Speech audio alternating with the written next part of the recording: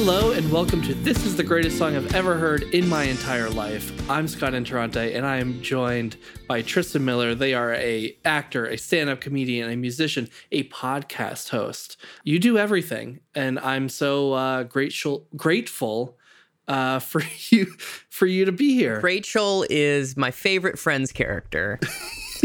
I'm happy to be here. Thank you very much for having me on. I really do appreciate it. And obviously I like talking to you about music, so there you go. Right. If the listeners out there don't know, you host a Randy Newman podcast called You Got a Friend in Me that I've been, I guess, in a sort of way co-hosting or featuring on many episodes. Yeah, I would say co-host at this point because we do the albums with you and then guests with random songs that people like. Yeah. I'm excited for us to get to like his scores. Like when The Natural comes up, I'm excited to like, how are we going to process this one? Oh, yeah. Well, that's the thing about Randy Newman is there's so much to dig into, which of course, you know, we shouldn't get ahead of ourselves, sure. But maybe later in this episode, we'll get into some more Randy Newman. Yeah. For those who haven't looked at the title of this episode. Exactly. That's always like, I host a podcast where we review mystery media. Right. And every time my co-host goes, today we're talking about this, I'm like, they can presumably read. I mean, maybe someone who is blind is listening to the podcast, so maybe that is good. But like, I was like, they probably know. Yeah, they did click on it. They did click on it at the very least. But anyway, we're here to talk about music and our favorite music and what makes us love pieces of music. So I know that you are a musician. I know that, you know, I can see some guitars and a banjo behind you. I know you play piano. I know you sing and play some other things. But I know that you have also specifically told me, I don't really listen to that much music.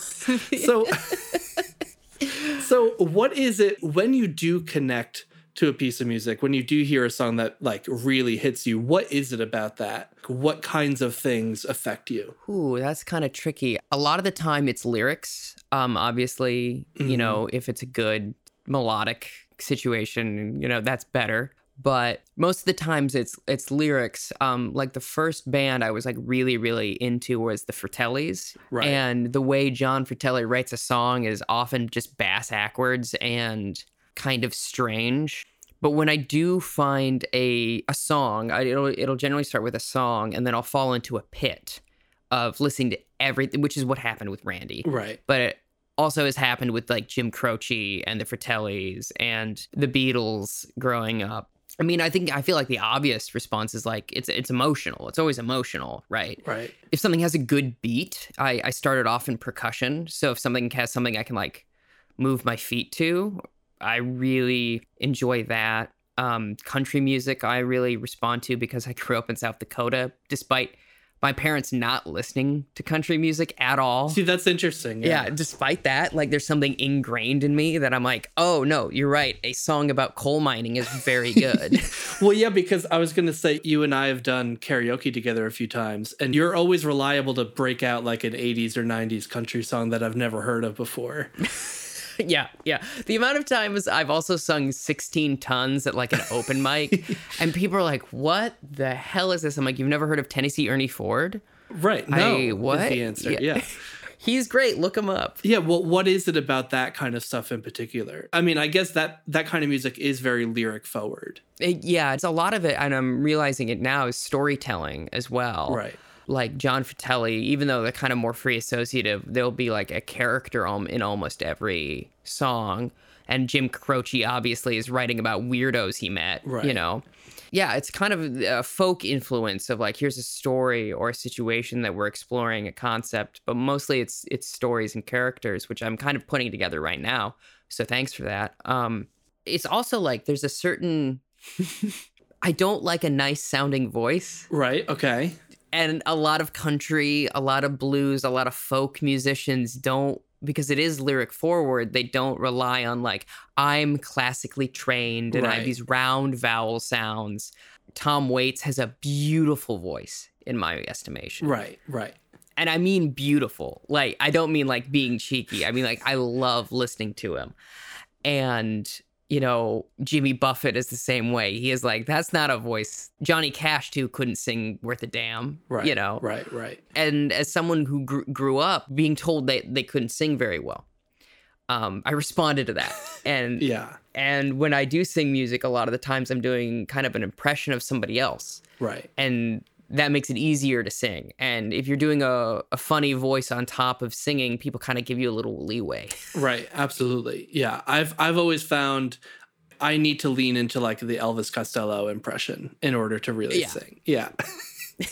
I understand completely. Well, yeah. So, I mean, I know you mentioned obviously country stuff growing up where you grew up, and you mentioned the Beatles being an early thing. Do you have a memory of the first time you heard something that you were like, oh, this is for me, or this really connects to me? I'm going to think here for a minute. I mean, Flying Purple People Eater growing up. My dad likes a lot of novelty songs. Right. That shouldn't surprise me. Yeah. At all. And so hearing that, and again, that's a storytelling song. Right. Beware the Heffalump by the New Christy Minstrels was a big staple. Okay. In our house. But I remember responding to that. But there was a moment of transcendence that I had. So it was, I guess, 2001 or so. We were in the car, we were listening to the radio, and what we thought was Complicated by Avril Lavigne came on the radio. My dad hates that song. It's like, blah, blah, blah. My older sister, Krista, loved that song. So she's like, turn it up, turn it up, turn it up. And it's Weird Al. Just to check it out. 19 extra larges. What a shame. No one came. Wow. And my parents start losing their minds because they're like, he's still going? And I had a moment of just, oh, you can take something and ruin it? And I just got obsessed with the whole album Poodle Hat, which is what that track is off of. And, my sibling Molly, they also liked a number of songs. So we got that album, and then halfway through, Molly was like, you can just have it. And I was like, ah. And the same thing happened with Welcome Interstate Managers by Fountains of Wayne. Yeah. Stacy's Mom was also kind of a moment of transcendence of again, it's storytelling, it's cheeky, it's weird. Yeah. And realizing that that's the worst song on the album. Right. It's not a bad song, but it's like, this is the one that popped up? Yeah. Hung Up on You is something. Oh, yeah. Well, as the country music fan, yeah. Exactly. Yeah. And also the fact that it's a country song in the middle of this kind of pop punk sounding thing. And I love that they had the audacity to just do that. Even, what's the first track off of that called? Oh, Mexican Wine. Yeah, so good. Yeah, that the you lyrics better are believe. So good. And again, it's storytelling, and you better believe that was my MySpace, oh, yeah. all over. Oh, it's such a good album. But I think about the lyric, she lived alone in a small apartment from across the street from the health department. She left her pills in the glove compartment. That was the afternoon her heart went. I'm like, wow, how genius. Yeah. Okay, we're getting off on a tangent because we can easily just talk about how good Welcome Interstate Managers is. But the point is that, you sort of find that lyrical element, the storytelling element is what has really connected with you. Yeah. And what makes you feel like, oh, this is the greatest song, Yeah, even when I got into Green Day, the first album I got into was American Idiot, which is a concept album. So. Right. Yeah, totally.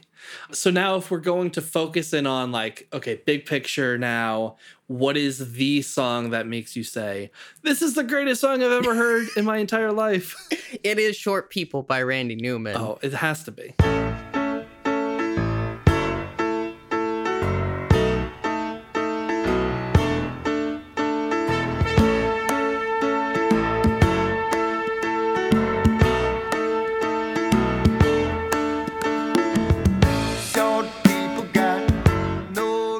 I think of the other ones, 16 Tons is also something, it's been around my whole life, but Short People, I think, is the greatest song of all time, period. Not I've heard, but that has ever been, perhaps. Wow. Because it's so weird.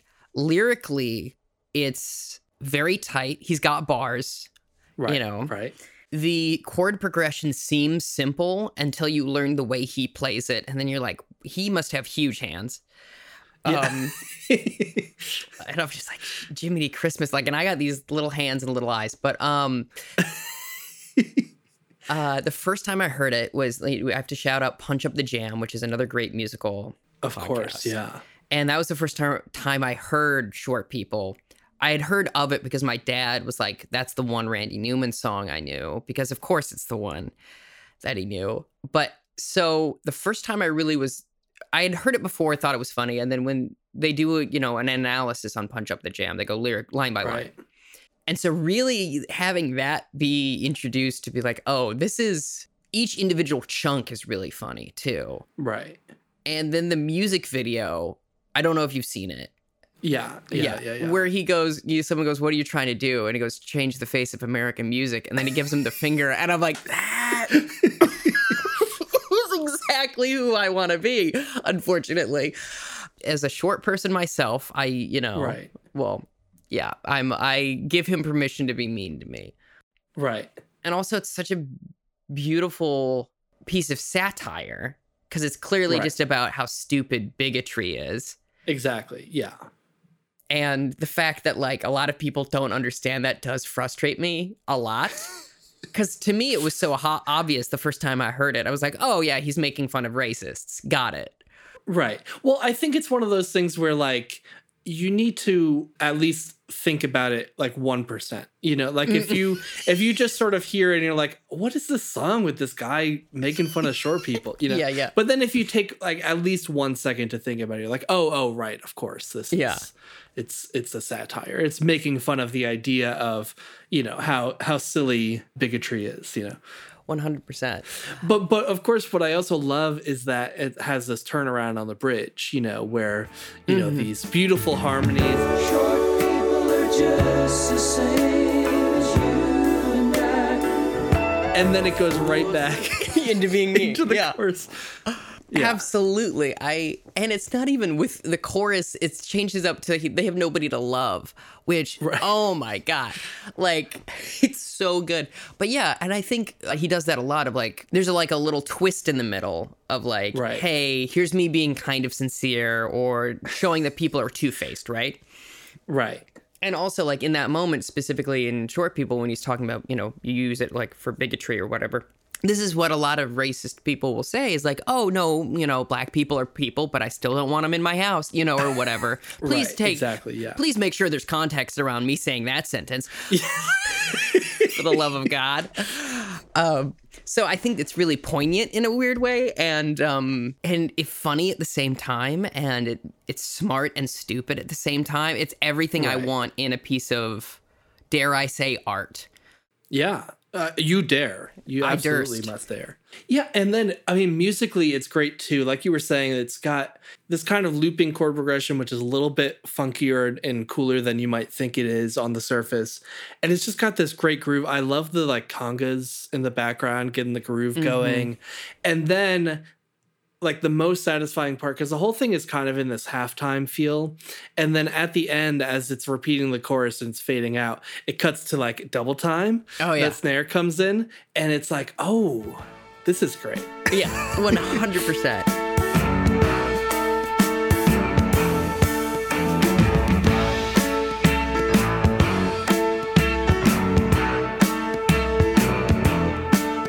And it has that like little walk down, that bump, and as someone again who folk music, country music, that bump, and also jazz, bump, bump, bump, bump, bump, I love that. I fall in love with it every time. I don't care how many people use it all the time.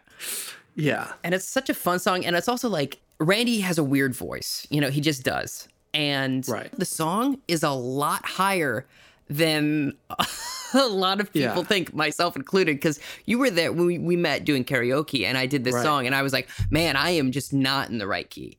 I am just trying to make this work. But it is the perfect karaoke song, as you said, and I think you said that on the other podcast, because if for people who are familiar with it, they love it. And then people who are not familiar with it are flabbergasted at what you're singing. Absolutely. Yeah, I think it is just like such a weird song from a weird little guy, a real weird big guy, actually. Yeah. And I think I want to dispel a common misconception about the song.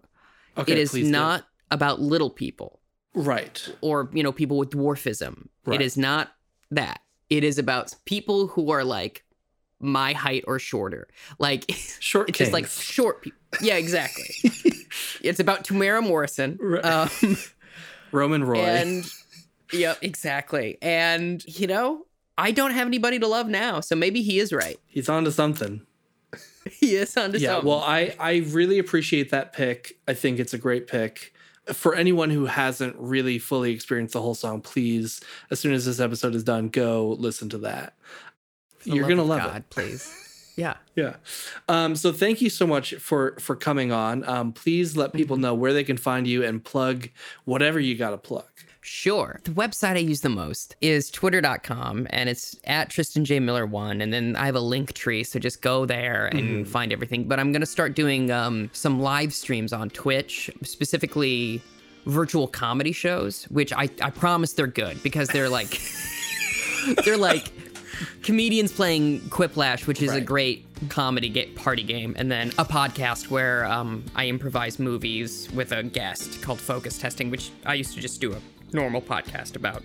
And then I just released a musical album. So if you want to hear me caterwailing and doing impressions, you can go to Apple Music, Spotify, Google, blah, blah, blah, blah, blah, blah, blah. And it's called Tristan Miller Live, parenthetical, for now and in concert. And Scott, you were there when I was there. I recorded it. It's great. We'll have a link in the show notes, as they say. And yeah, you should check it out. It's a great time. Yeah, I had a great time playing it, and it's always a joy to be able to play a piano. Well, thank you so much, and I look forward to talking to you again soon. Yeah, thank you so much for having me on.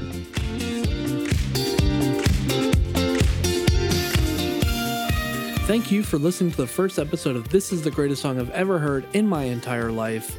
You can follow me on Twitter at Interrante Scott. That's INTERRANTE.